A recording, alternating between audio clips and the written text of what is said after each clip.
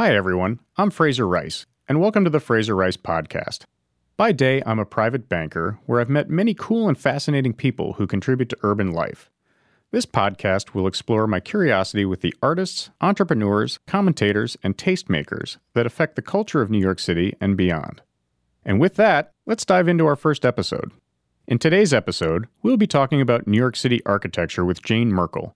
Jane is a well-known architectural historian and the author of the acclaimed 2005 book Eero Saarinen.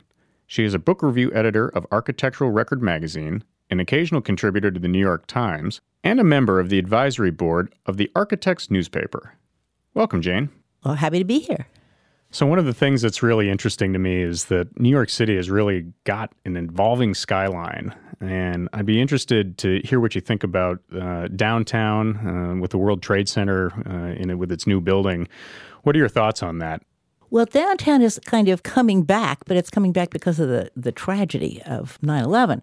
The skyscraper movement in New York, which was a little bit later than Chicago. Chicago kind of beat us to the punch a little bit with the earliest skyscrapers, and they were more technologically advanced. But our first skyscrapers were in downtown, in the first decade. And then there was a concentration, but the sort of signature skyscrapers, the skyscrapers that everybody thinks about, were in Midtown, Chrysler and Empire State Building.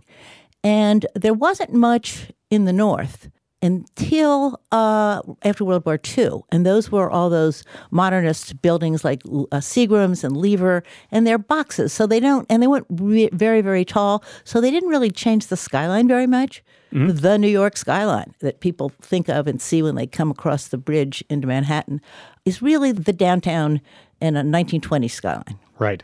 Now we've got all these skinny little guys that are square with flat tops on 57th Street and 53rd and Park that are, truly pencil thin, tiny little residential buildings with one or two apartments per floor. Big apartments, but, 2 apartments per floor.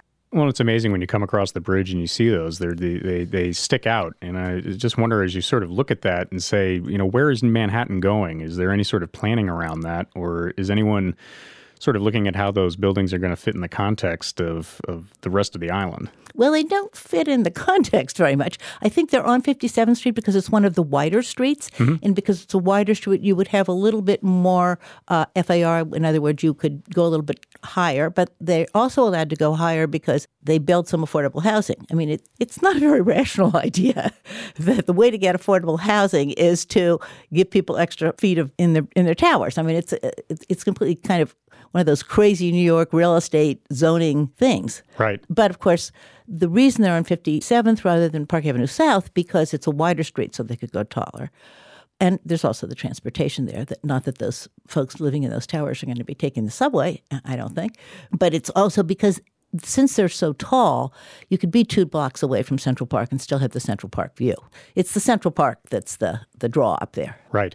So to get back downtown with the new World Trade Center and replacing the Twin Towers, what are your thoughts on how that turned out?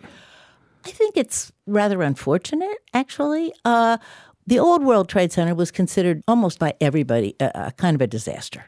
They took the old small city blocks, which are the fabric of Lower Manhattan, the oldest part of New York, and they made these big super blocks, which seemed to be a really good idea after World War II, but did not seem to be a really good idea by the time the Twin Towers came down, or even by the time they were being built.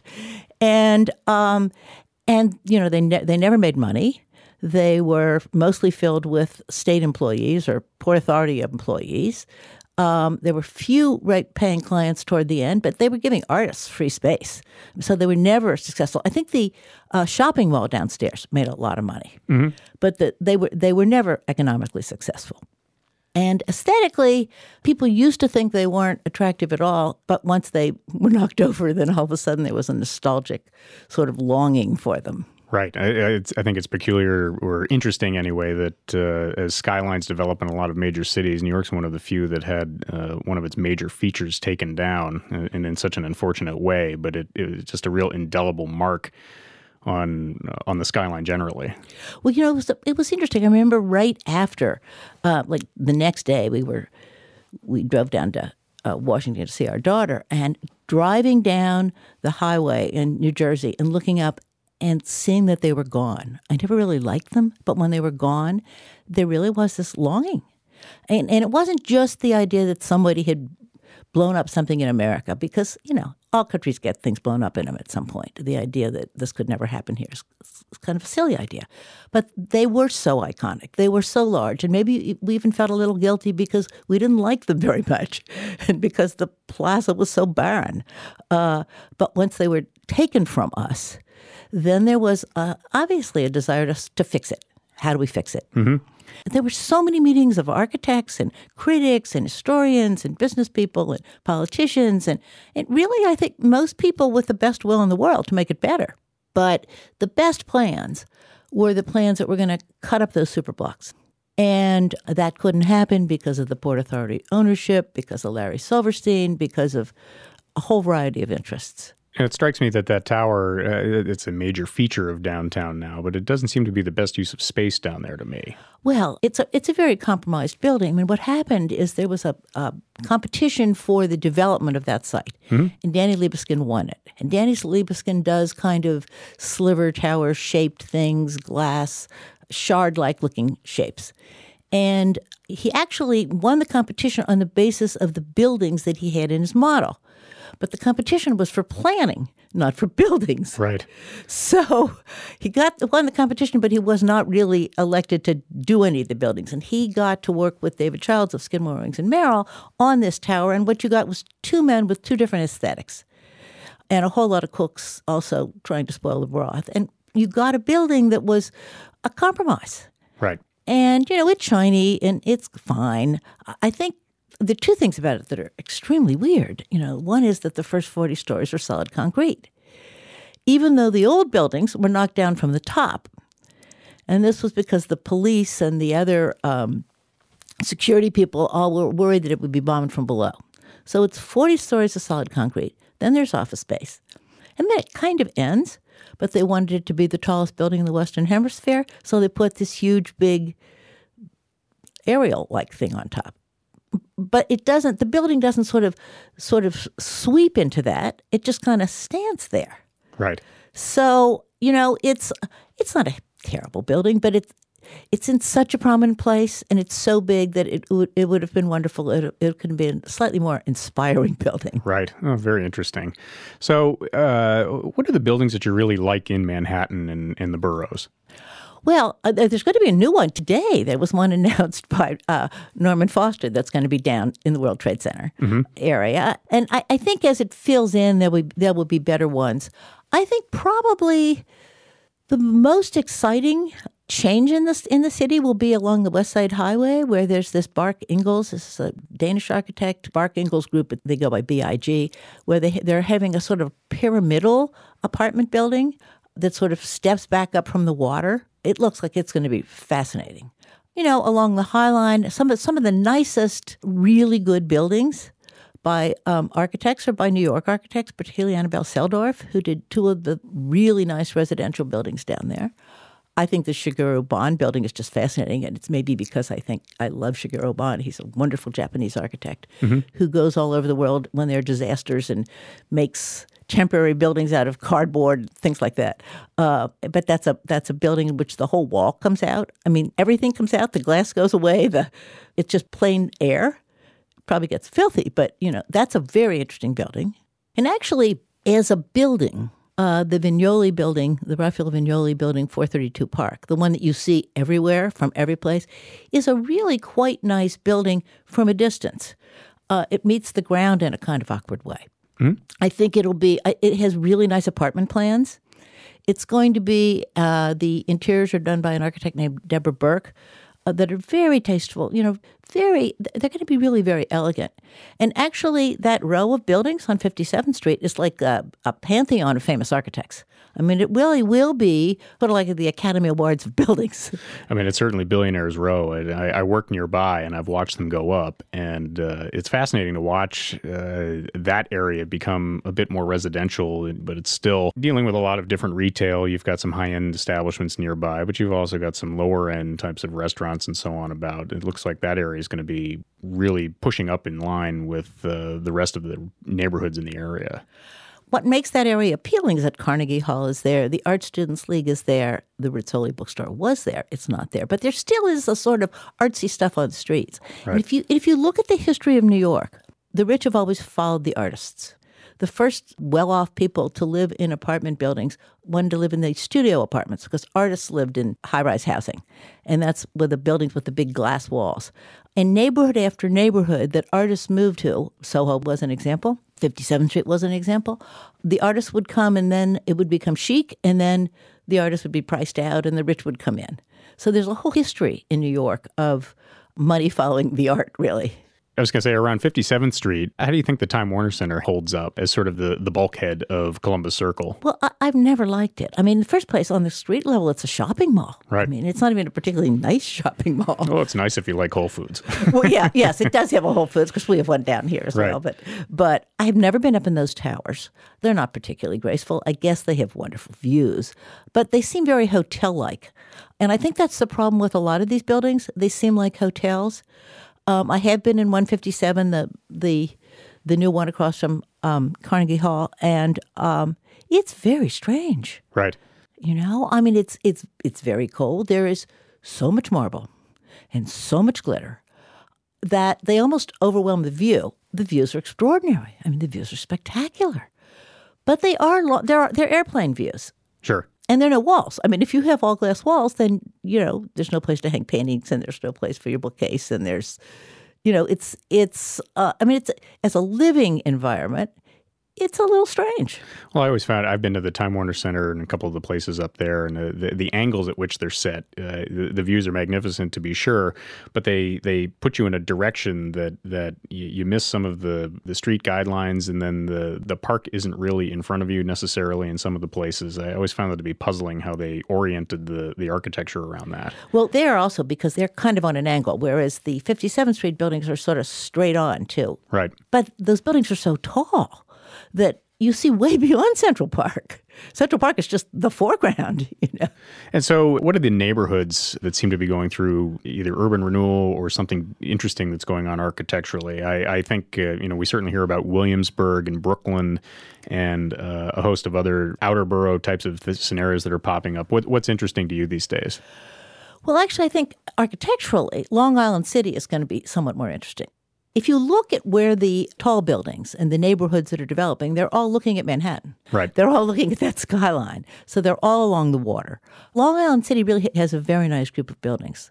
And from what I understand, a very nice family neighborhood. They're going to have a beautiful new library by Stephen Hall, which is absolutely exquisite. They will have the view of the Roosevelt Island.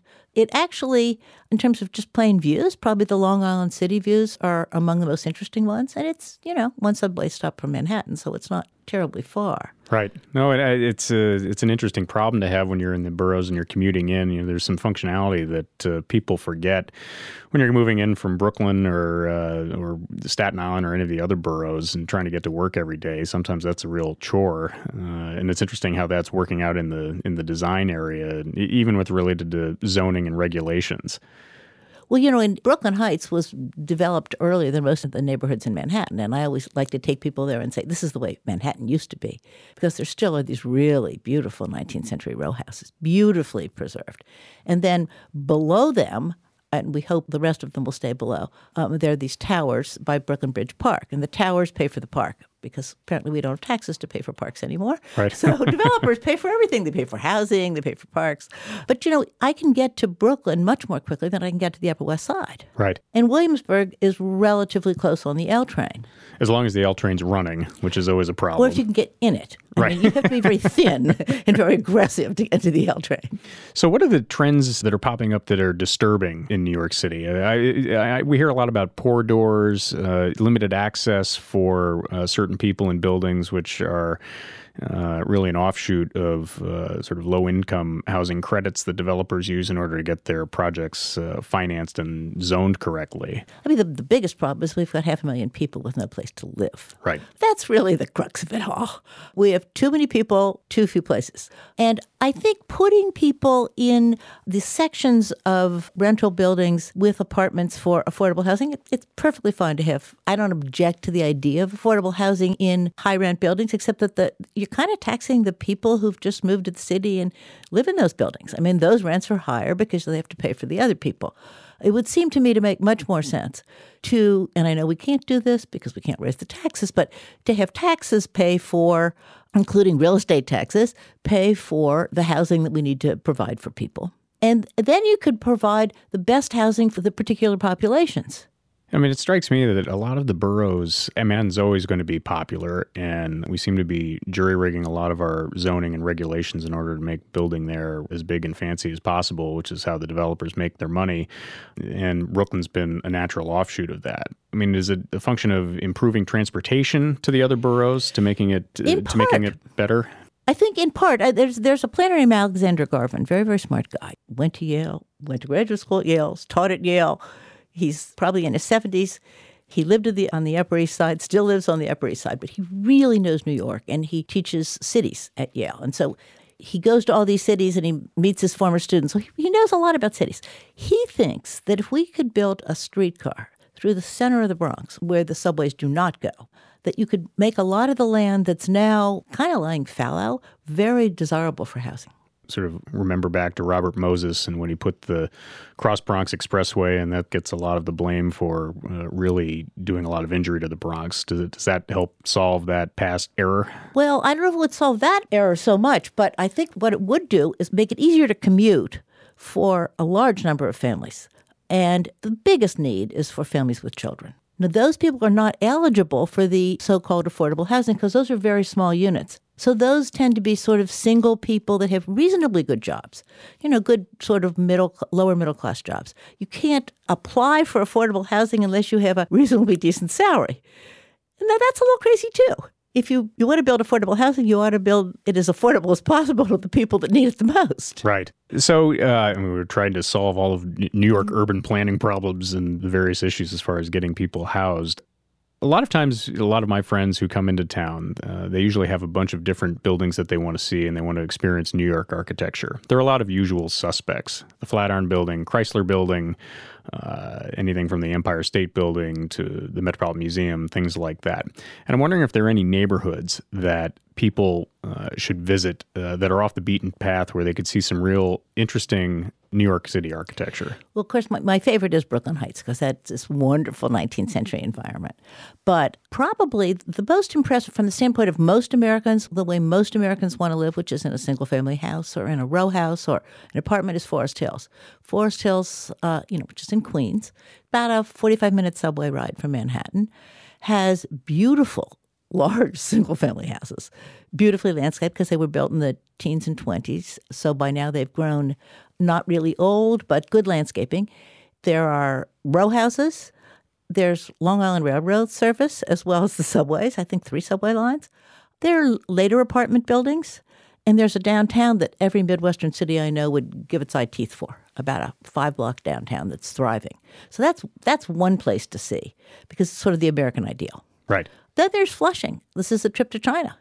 Take the 7 train to Flushing, and there are 50 banks.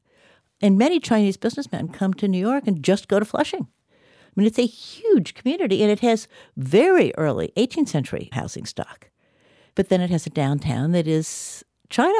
It's really quite fascinating. One of the interesting places, I think, is Prospect Park. I think the townhouses that line the south end of the park there are just amazing. It's one of those areas that if you didn't know about it, you'd completely miss it. And I think it's a real gem in New York City.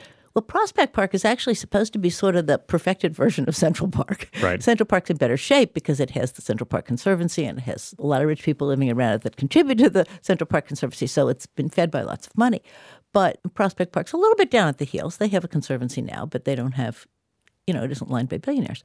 But it's a superb park, has a wonderful new ice rink. It has the Brooklyn Museum, which is pretty fascinating. The library is right off of there. There's a Richard Meyer apartment building on the corner, so if somebody wants a little modernist something. And then the streets off to the west of Prospect Park look a lot like the Upper West Side, those big, muscular, sort of Victorian row houses and apartments. So generally speaking, who are the interesting young architects out there that an architect fan or someone who's just generally interested should keep their eyes open for? Well, there is no such thing as a young architect that you've ever heard of, hardly. BBC once called me and said, we had this young professionals thing. We'd like someone in their 20s. And I said, well, I could give you somebody in their 40s because it takes so long to become an architect. Right. But I think among the most interesting architects working in New York today, there's a man named Alexander Gorlin, wonderful historian as well as architect. He builds housing for the richest and the poorest.